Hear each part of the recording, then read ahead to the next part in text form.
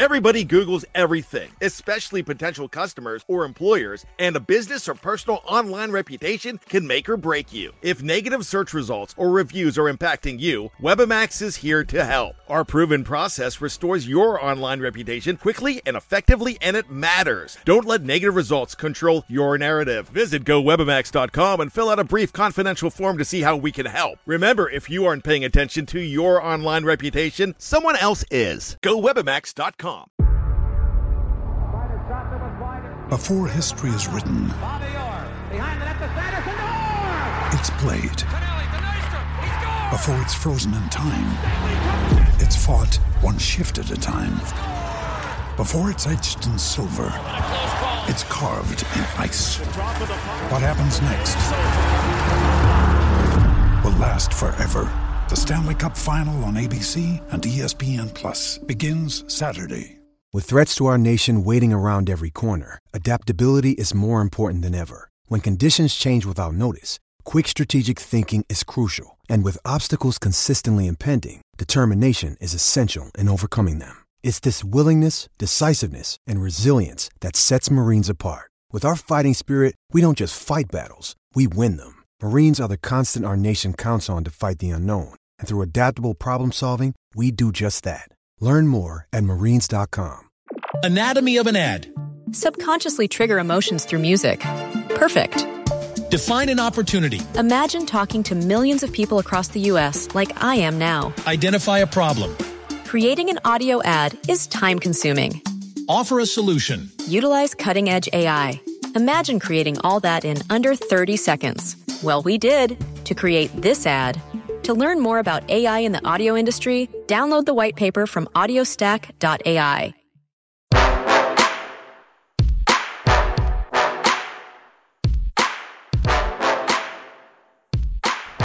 Welcome back to the Red Seat Podcast. This is your host, Jake Devereux, and today I am joined by Brett Cowett of BP Boston, the managing editor over there. Brett, how's it going? It's going all right. How about you? It's going well. Had a good fourth, and I have been enjoying all of the Gordon Hayward news around the Boston area. It seems like around here at least, even though the Red Sox are doing really, really well, it has been an NBA-dominated last week and a half or so. So it's been kind of interesting that, like, even listening to the radio, as well as the Red Sox have been doing, capturing a 4-game lead here over the Yankees, that we're talking about Gordon Hayward and how the heck they're going to clear this cap space, and if Jay Crowder's going to go over in a sign and trade with Utah. So my brain has been really focused on basketball, to tell you the truth, over the fourth. Mm-hmm. It does seem like Gordon Hayward was a bit of a heist because it did kind of seem like he wanted to go to Boston, but he did seem like the guy who wouldn't leave a place like Utah either.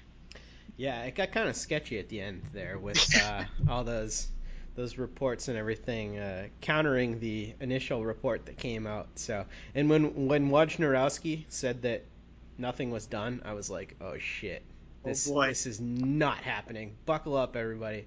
What it sounded like was this is the most comedic thing ever. What it sounded like is he wanted to write up a piece for the Players Tribune to post and show his announcement from that, but somebody in his own camp leaked it, and nobody else heard anything else about the leak except who he leaked it to. And so he tried to backtrack it and try to talk to everybody straight up and release the piece that he wrote for Players Tribune. Yeah, that's super interesting, and also really impressive, as someone on Twitter pointed out, that he was able to do like 2,100 words or whatever in that short of a period of time. It was actually a pretty well written piece. Well, to baseball we shall go. So, as I mentioned, the Red Sox had that 4-game lead over the Yankees, who have been struggling mightily. The Yankees, I believe, if I have my numbers correct, have 15 losses out of their last 22 games. So they once looked really, really good, and now they look really bad, which is awesome for the Red Sox, who are kind of catching fire here. They're 8-2 in their last 10 games. They've been playing really, really well over the last month. But I want to ask you first a question not about the Red Sox, but about the Yankees.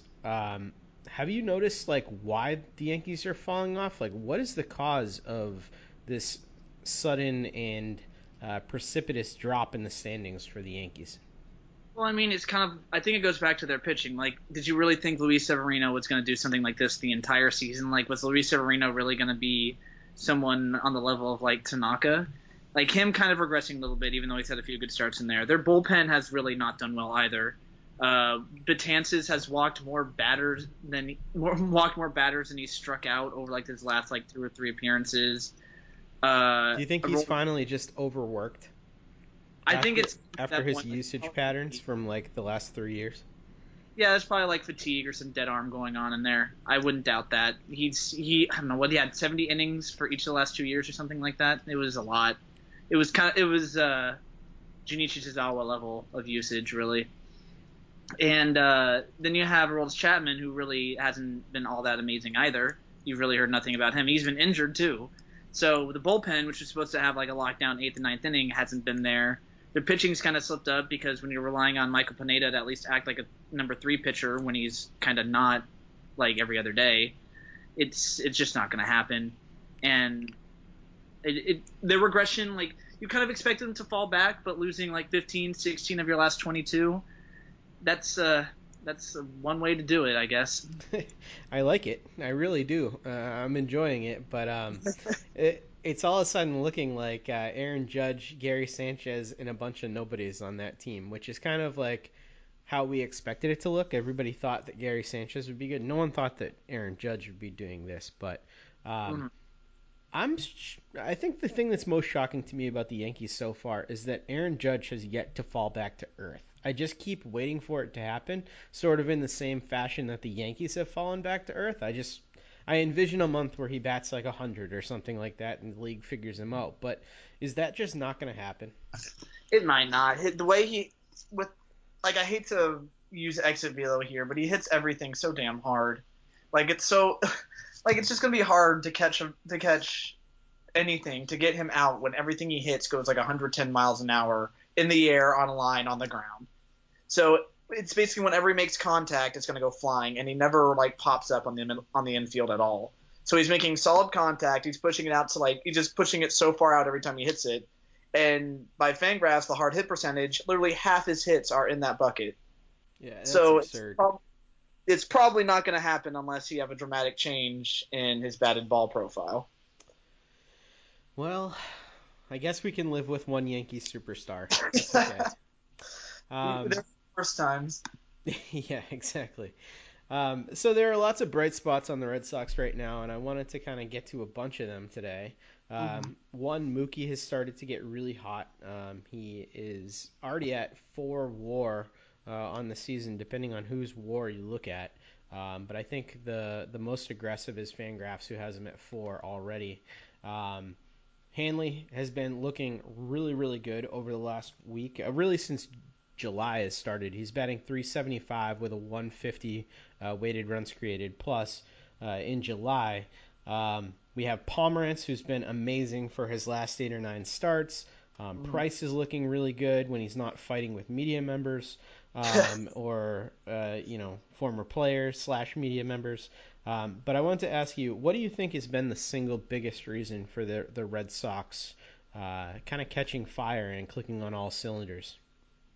I would say it's the consistency of the Killer Bees. Like, you got Betts, Bogarts, and Bradley. And Bradley hasn't, after that slump to start the season, he hasn't really cooled down. I mean, he's already up to 285, 366, 492 slash, which is something we'd expect in his, we always expected Bradley to be up and down. Like, some months he'll be, like, one of the best hitters on the planet, and other months he'll be, like, the worst 9-hitter in baseball. But he's been keeping this streak up for, like, 6 months. Like, he's been holding like a 207 ISO for a long time. So maybe he's figured something out to actually hit at a level that doesn't involve going up and down more times than a sine graph. Bogarts has finally tapped into like something going over the fence. He's gotten a few homers and he's still hitting at a really good clip. And of course, you have Mookie, who might honestly be a 30-30 guy by the end of the year. He's got 15 home runs, 15 stolen bases.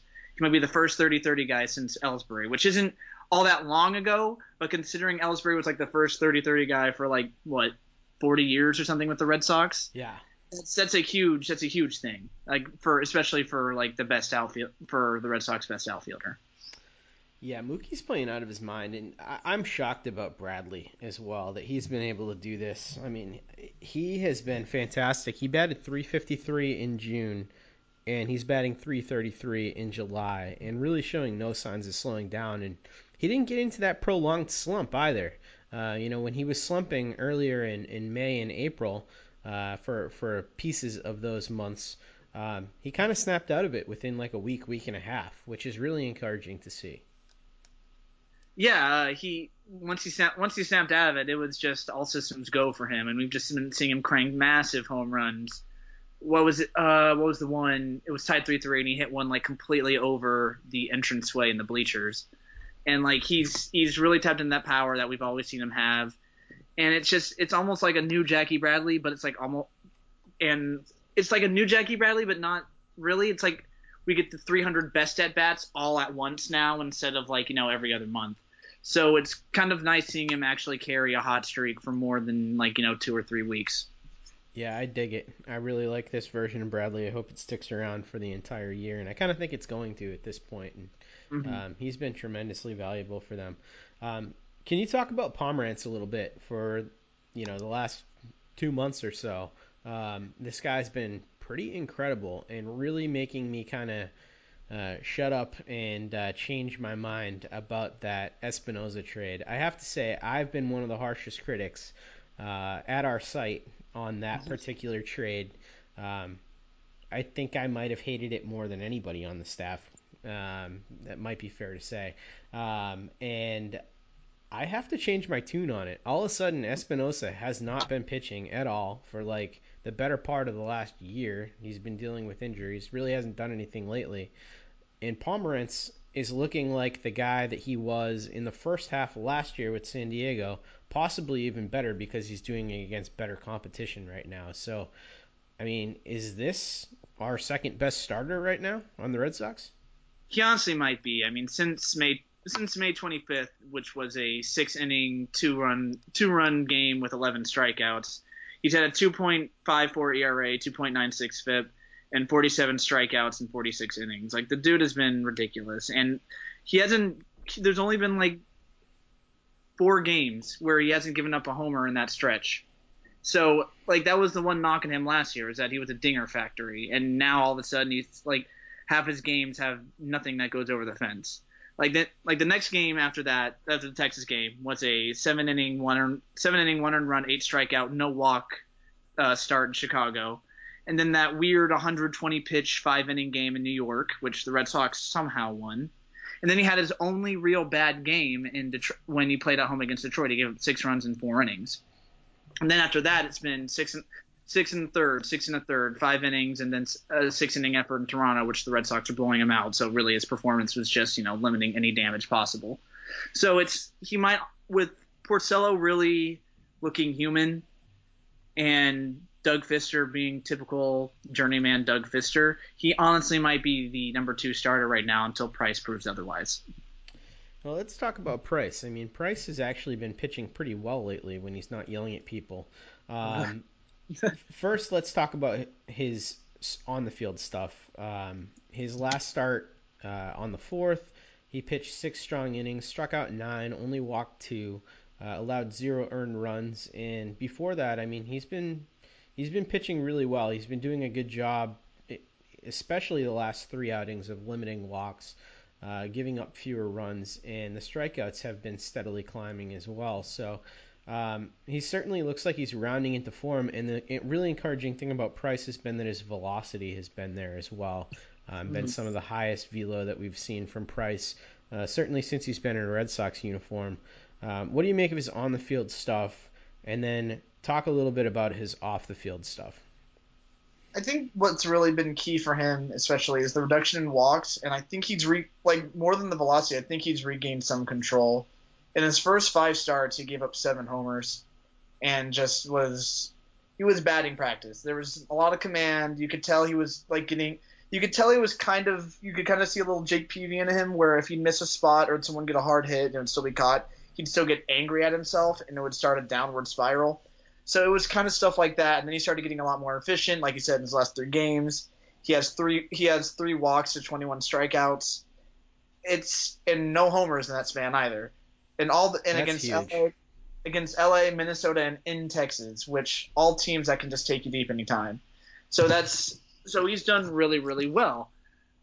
With the media, he has not, because what was it? The night after his first start in New York, he yelled at Evan Drellich, and I don't remember what he was defending there. I don't think there was a specific reason given. But that was not disclosed to the public. They kind of kept that private. But the interesting thing about that was that Price tried not to keep it private. Like he clearly did that in a way that other media members would see him yelling at Evan.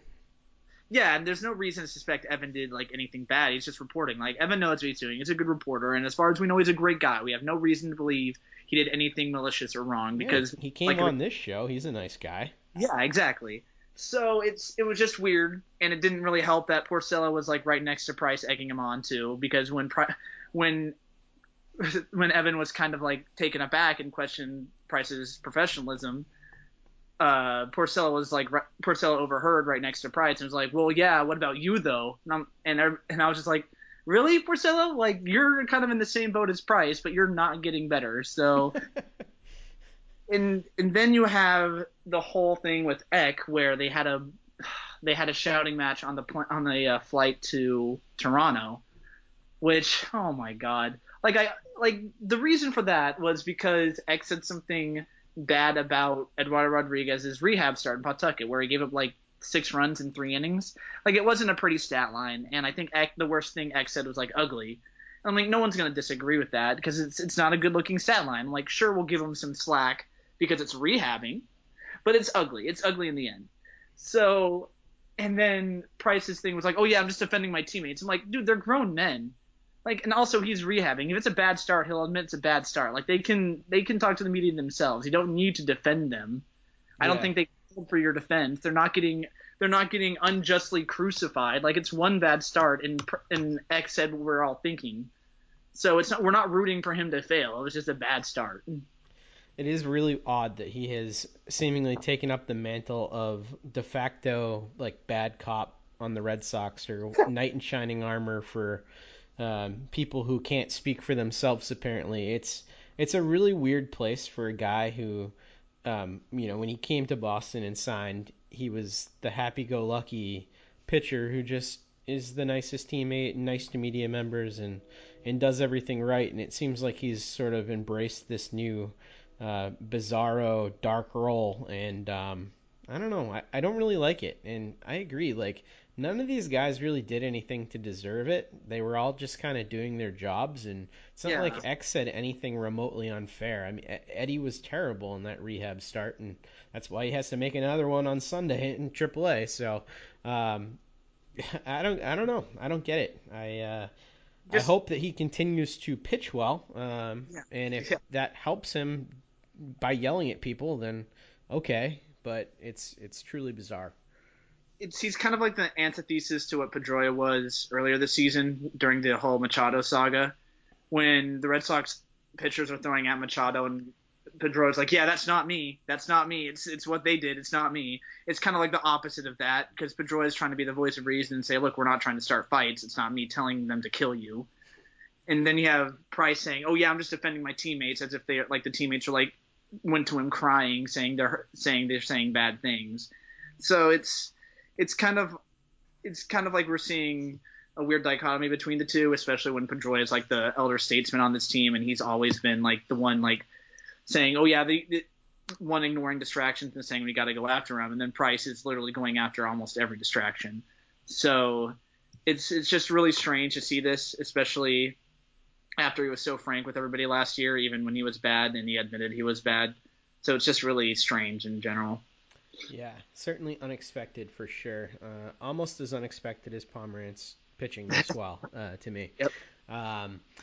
But let's talk about third base here, because we've talked about that ad nauseum on this show for good reason. It's been terrible. But recently, it seems that there is at least a Band-Aid on this solution, and conceivably an effective Band-Aid as well. The promotion of Su Wei Lin and coupling him with Devin Marrero as part of a third base platoon has actually been really effective. And Lynn was all the way down at Double-A Portland when he got the call. He's an interesting player because he really didn't project as much. I can't remember his exact ranking on Sox prospects, but I believe he was in the 30s. So he wasn't a highly ranked guy, and the comp that they put on him was, his ceiling could be that of a utility player. Apparently he reworked his swing a little bit in the offseason, became less of a slap hitter, and he's been up with the Red Sox, and he's currently 9 for 24 since he's been up with 2 triples in that time period. So he's been playing really well. Marrero's been playing really well. My question to you is this good enough for the Sox, or do the Sox still need to look outside of the organization for a solution at third base? I think they still got to look outside to see if there's anything there, because as well as Lynn has done, him and Marrero together are still, like, even if they were like Legos and you took them apart and you combined them into one third base, and they'd still be kind of subpar. We're just lucky to get the hot streak of Lynn as he's coming in. And I really like Lynn. He's probably going to be on the team near or two in a permanent role, like as a Brock Holt type player, or even just at second base when Pedroia needs a spell, whenever like they actually can get him off the field. So he's probably he's probably at very best like a second division starter or bench guy that they'll use like 3 to 4 times a week. But I don't really see this platoon working out for the rest of the year, because one's a Double-A player who, yes, had a really good rework to his swing, and he's got actual projection on him now. But the other side of it is also Devin Marrero, who, despite the occasional flashes, is still a guy with literally no pop. So I think they still do have to look outside the organization. Like a name that was thrown up was Josh Harrison, which I think would make more sense than Moustakas and probably cost a little bit less, even if Josh Harrison's doing well too. So I do like what they're doing so far. I really like Lynn as a player, but I can't see this going on for another 80 games or so. There's just so much there that went right that still needs to keep going right. Yeah, I think it'd be tempting fate with a team that has a pretty clear path now to the division to continue to hope that Marrero-Lynn platoon holds up. I agree that it's probably just hot streaks from both of these guys, because Devin actually has been swinging a pretty good bat lately as well. So that market is getting pretty interesting, though, for a third baseman, because the name that was floated out there, the 2 names initially were Moustakas and Frazier, and Moustakas has been playing out of his mind to the point where he's going to be representing the AL as part of the Home Run Derby. He's got like 24 bombs on the year, his best power year ever. There's really no comparison there. And then Todd Frazier on the other side of things is batting .215 with 16 home runs and really not offering a whole ton as a player. He's really like an all-or-nothing type guy at this point. Not a ton of value there. Defensively, he's still been okay, but it's not a great package. And then you mentioned Harrison, but he's having a great year too, so I think he'd be pretty expensive. And the other name that's been floated out there is Martin Prado, who's been injured for a large part of this season. So you've kind of got 2 guys on one side of it with Harrison and Moustakas who might be so expensive that the Sox are priced out of those 2 guys. And then you have Frazier and Prado on the other side who might not be that big of upgrades. So where do you think the Sox go with those kind of options out there? The thing is, I think they do try to keep this platoon going as long as they can and ride Lynn until he really can't do anything anymore, because they really have nothing to lose at third base, and any surplus value they get from, what were they, 30th in offensive production from third, any surplus value they get is gravy, considering how well the rest of the team is batting and playing defense. So I don't know if they really do anything, especially with Devers and Chavez, like literally right on Lynn's heels. And once Peralta and Sandoval kind of clear out, where they get released or they get called up, whatever happens, I think Chavez and Devers should soon see time at Pawtucket as well. Mm-hmm. And those 2 guys might honestly be your corner infielders of the future right there, because they're both hitting like crazy. And Devers might not stick at third. Sometimes it just happens that you just have to go across the diamond. He'll lose a bunch of value, but it's still a good hitter at a position the Red Sox can't exactly fill without paying out oodles and oodles of money. So they're kind of in a tough spot because with Moustakas' contract, like that's exactly what you want, but he's also going off. So you'd still have to give up a burgeoning prospect for him as well, even though it's only like 2 months. And even then, is that going to get you past someone like Cleveland and their pitching staff? And if you do get to the World Series, are you sure you're going to be able to get past a team like the Dodgers and how crazy they've been hitting and how ridiculous their pitching is? So you kind of have to take that into account, and that's just the step beyond making sure you're going to stay ahead of the rest of the AL East, because you've still got the homer happy Rays, you've still got the Yankees who are still going to hang around. They're probably going to make another surge here and there. So there's a lot to really discuss because you've got three options. You've got stay in house and try to ride Lynn's hot streak. You've got try to get a Band-Aid that isn't all that great, like Frazier or Prado, which might still cost you a pretty penny anyway. And then you try to dive with Moustakas or Harrison. And that gets really expensive, especially when it comes to Moustakas, who's probably going to be the big name out there when it comes to third baseman. So they're kind of stuck between a rock and a hard place here. And them stunting a little bit of Devers and Chavez's growth from AA to AAA with Peralta and Sandoval, that kind of hurts them a bit. So I think there's a bit of mismanagement here that they've gotten themselves into this situation. Yeah, if it was up to me, what I would do in this situation, I think that I would actually go out and buy the most expensive option. In Mike Moustakas, because I just think that when you really look at it, none of those other players gives the team really exactly what they need in the same way that Moustakas does. He's going to solve the position defensively because he's a very capable defender.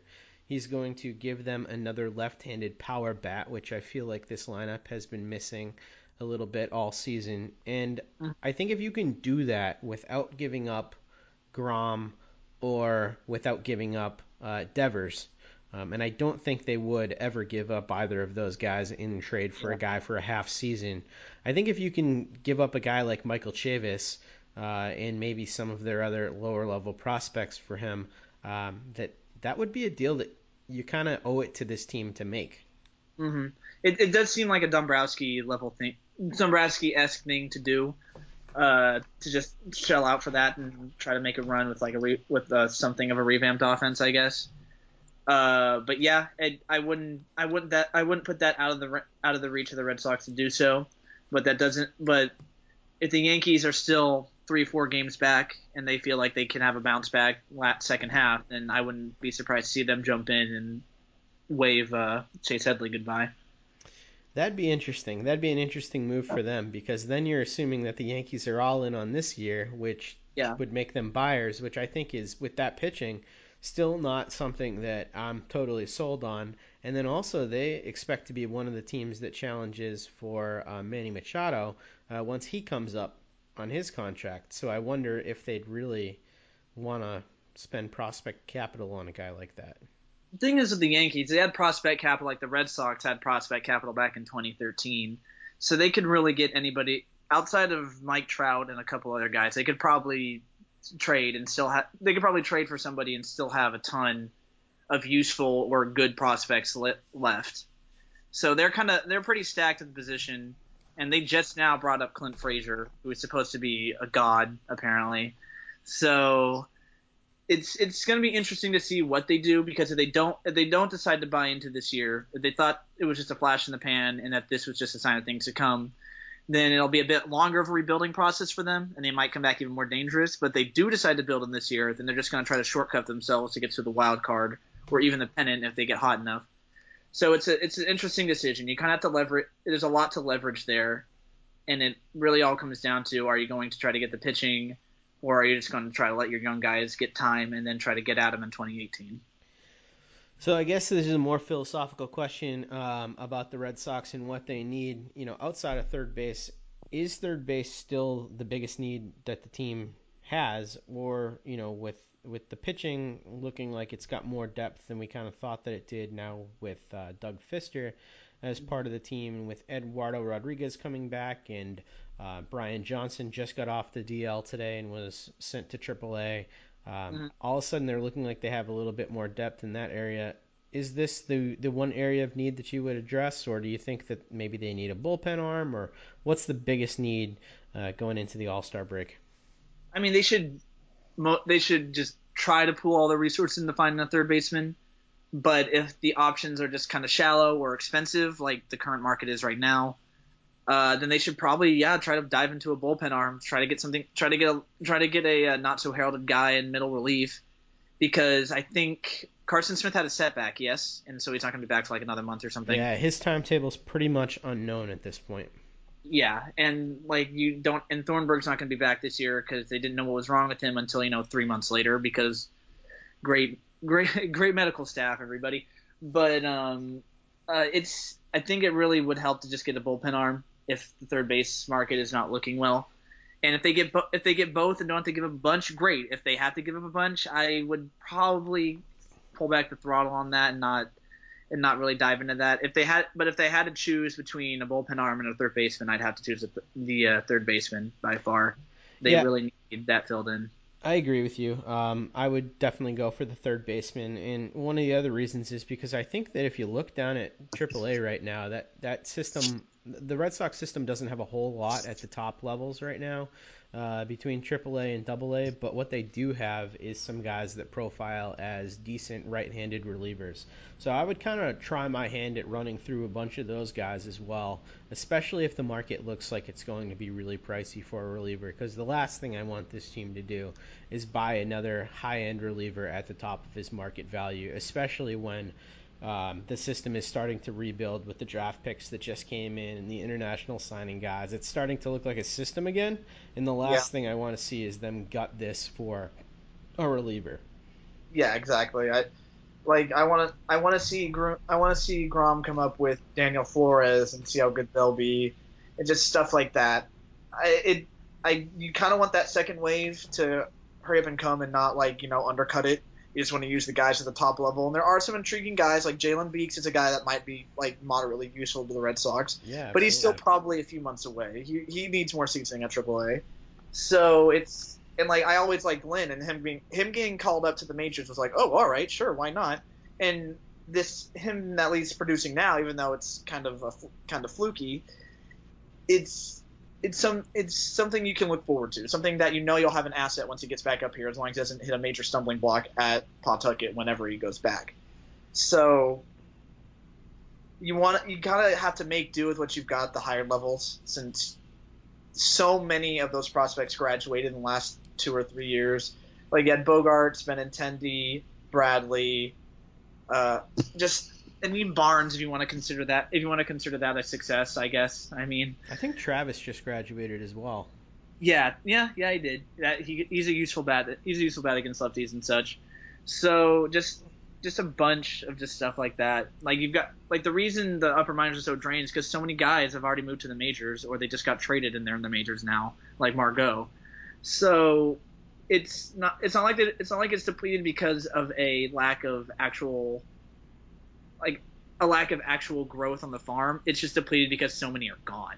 Right. So now you just got to wait until the next crop comes in, because it's not like the Red Sox have been failing at developing. It's just they've got to wait till that next wave, because so many in the wake, so many in between are just not really all that useful or just a good option. Like I think I would probably consider Devers the last of the Cherington wave of prospects. So it's just you just have to wait it out and hope that you can find solutions that'll be stopgaps. Or you can just try out Devers now and call him up and see how he does, because it can't hurt. I mean, it's the Red Sox.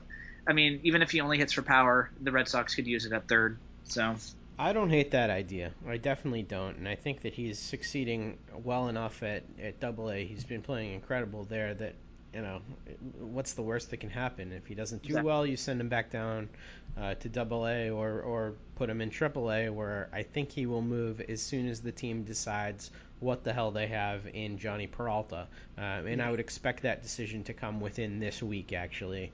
The team will either promote him or let him go, I would assume. So you probably will see a couple more promotions right around that July 9th date, where the Futures game is going to happen, because Devers is actually going to be part of that Futures game roster.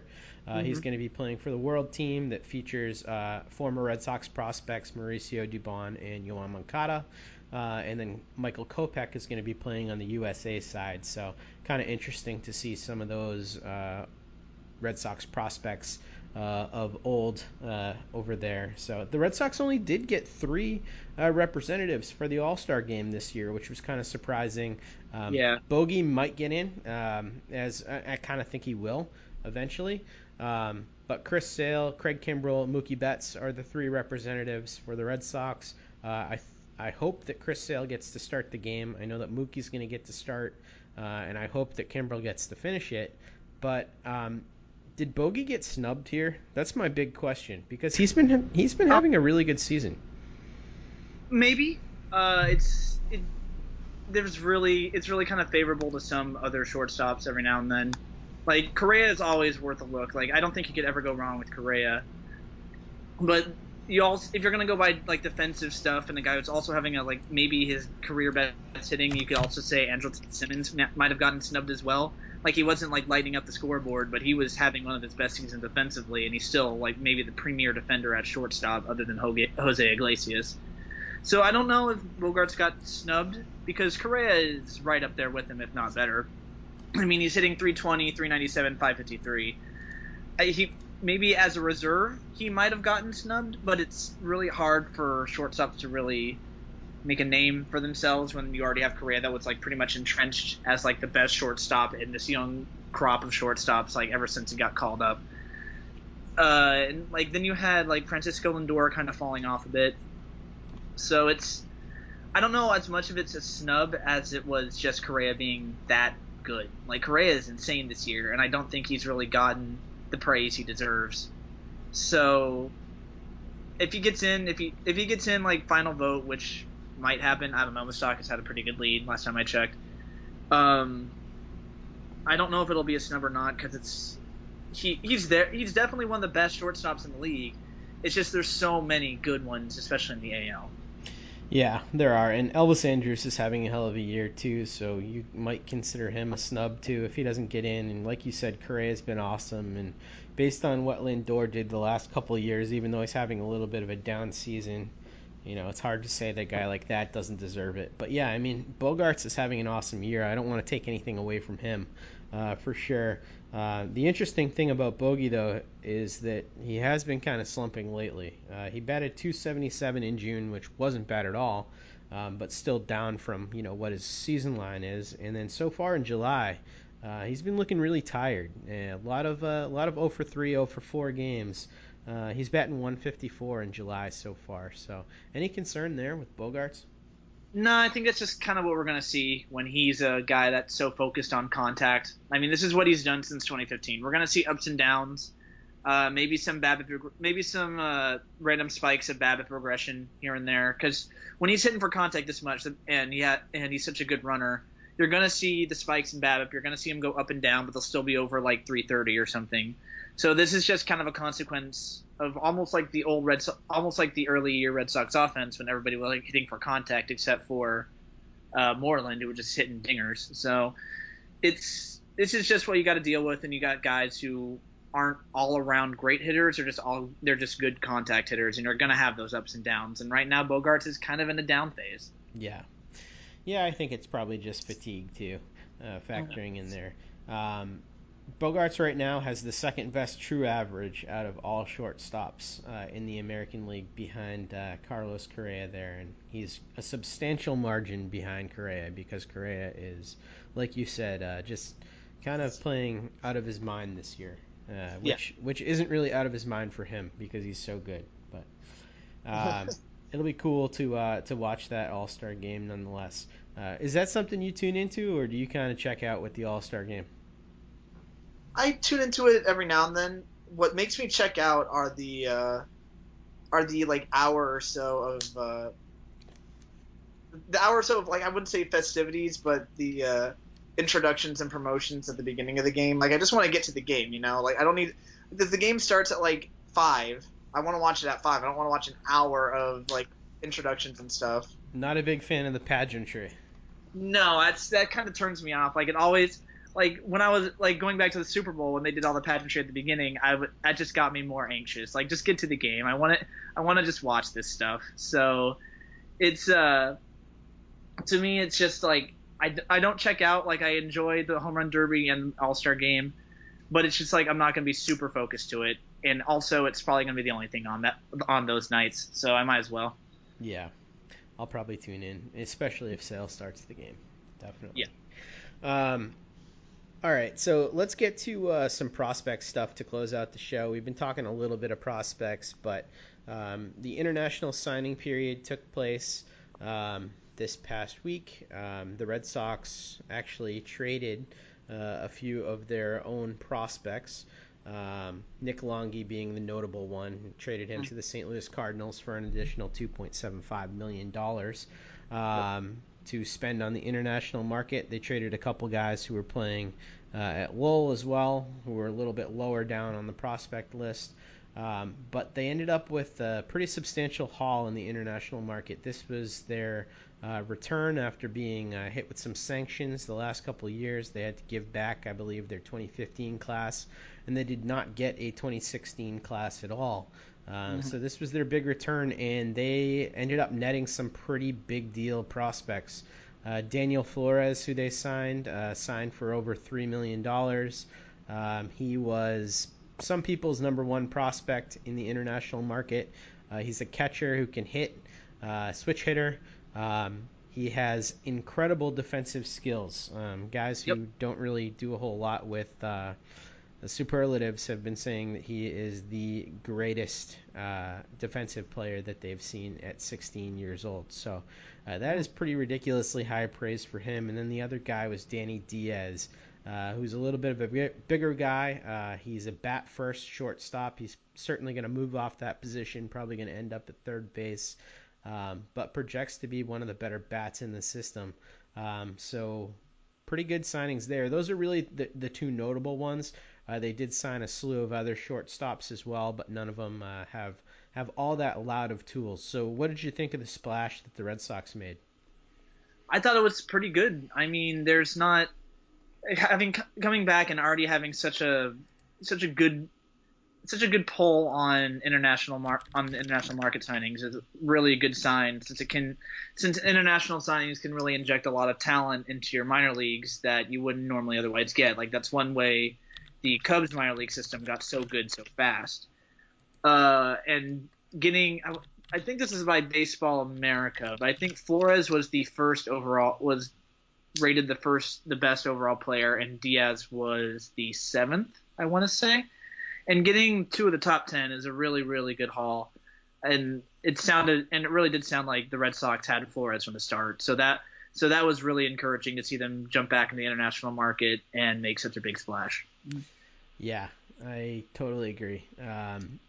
It's nothing but a coup for this team to start to restock. And one of the things that I didn't realize is that they only had one Dominican Summer League team this past year because they just didn't have enough guys to fill it. They typically have 2 of these such teams.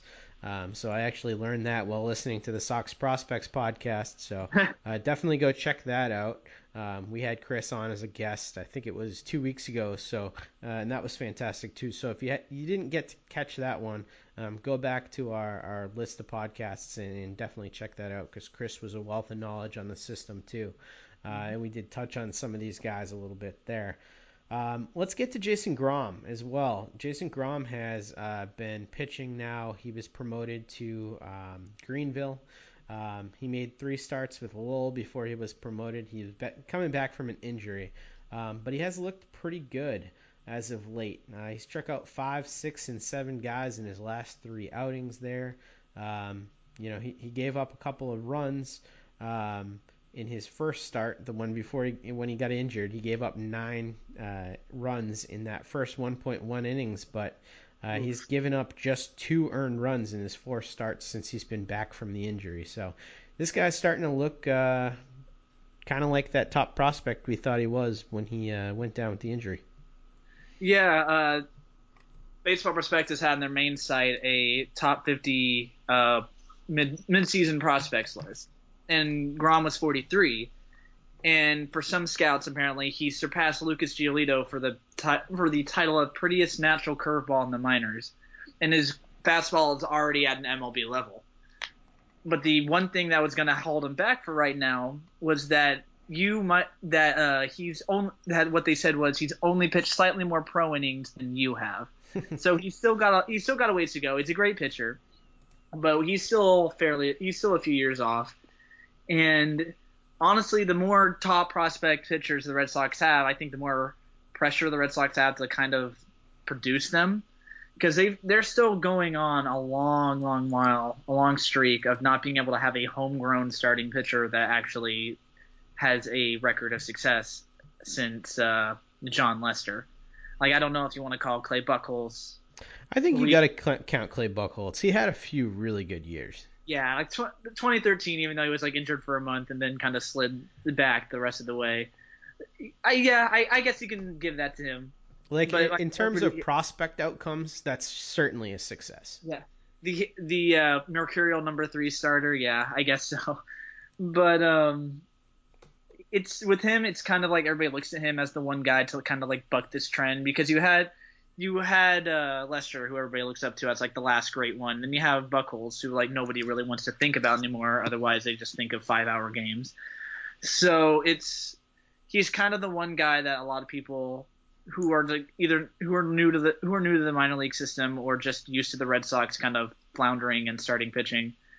He's kind of the one guy they all look up to kind of buck the trend and like be that one pitching prospect that can like redeem the system and not just be all offensive and position players. So him starting out well and already being promoted is a good sign. I mean, being the 12th overall pick, I would hope that he'd be able to move quickly through. I mean, I don't expect anything like Nick Senzel or Chris Bryant to blow through the minors, but him doing so well early on after he's come back from an injury and then getting promoted, it's a good sign. And I hope the best for him. I really hope to see him succeed. Yeah, I hope so as well. He's definitely one of the higher ceiling guys in that system. So, and certainly a guy they didn't expect to get. All right, let's move on from the international guys to our last item on our agenda. As far as the signings from the draft itself, the MLB draft, the Red Sox have come to terms and signed their top 13 prospects to offer sheets, aside from Jake Thompson, who was their 4th overall pick. But it has been reported, actually by the guys at Sox Prospect, that they are expected to sign Jake Thompson as well, which is the fourth pick that they had, a pitcher out of Oregon.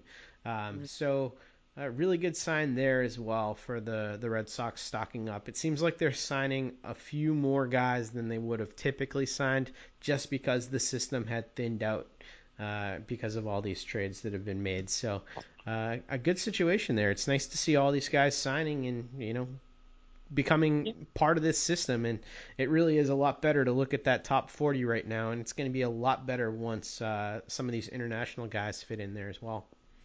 Yeah, and it's glad that they're not trying to browbeat these guys and take the legs out from under them by doing anything like the Astros did to Aiken or Knicks a while back.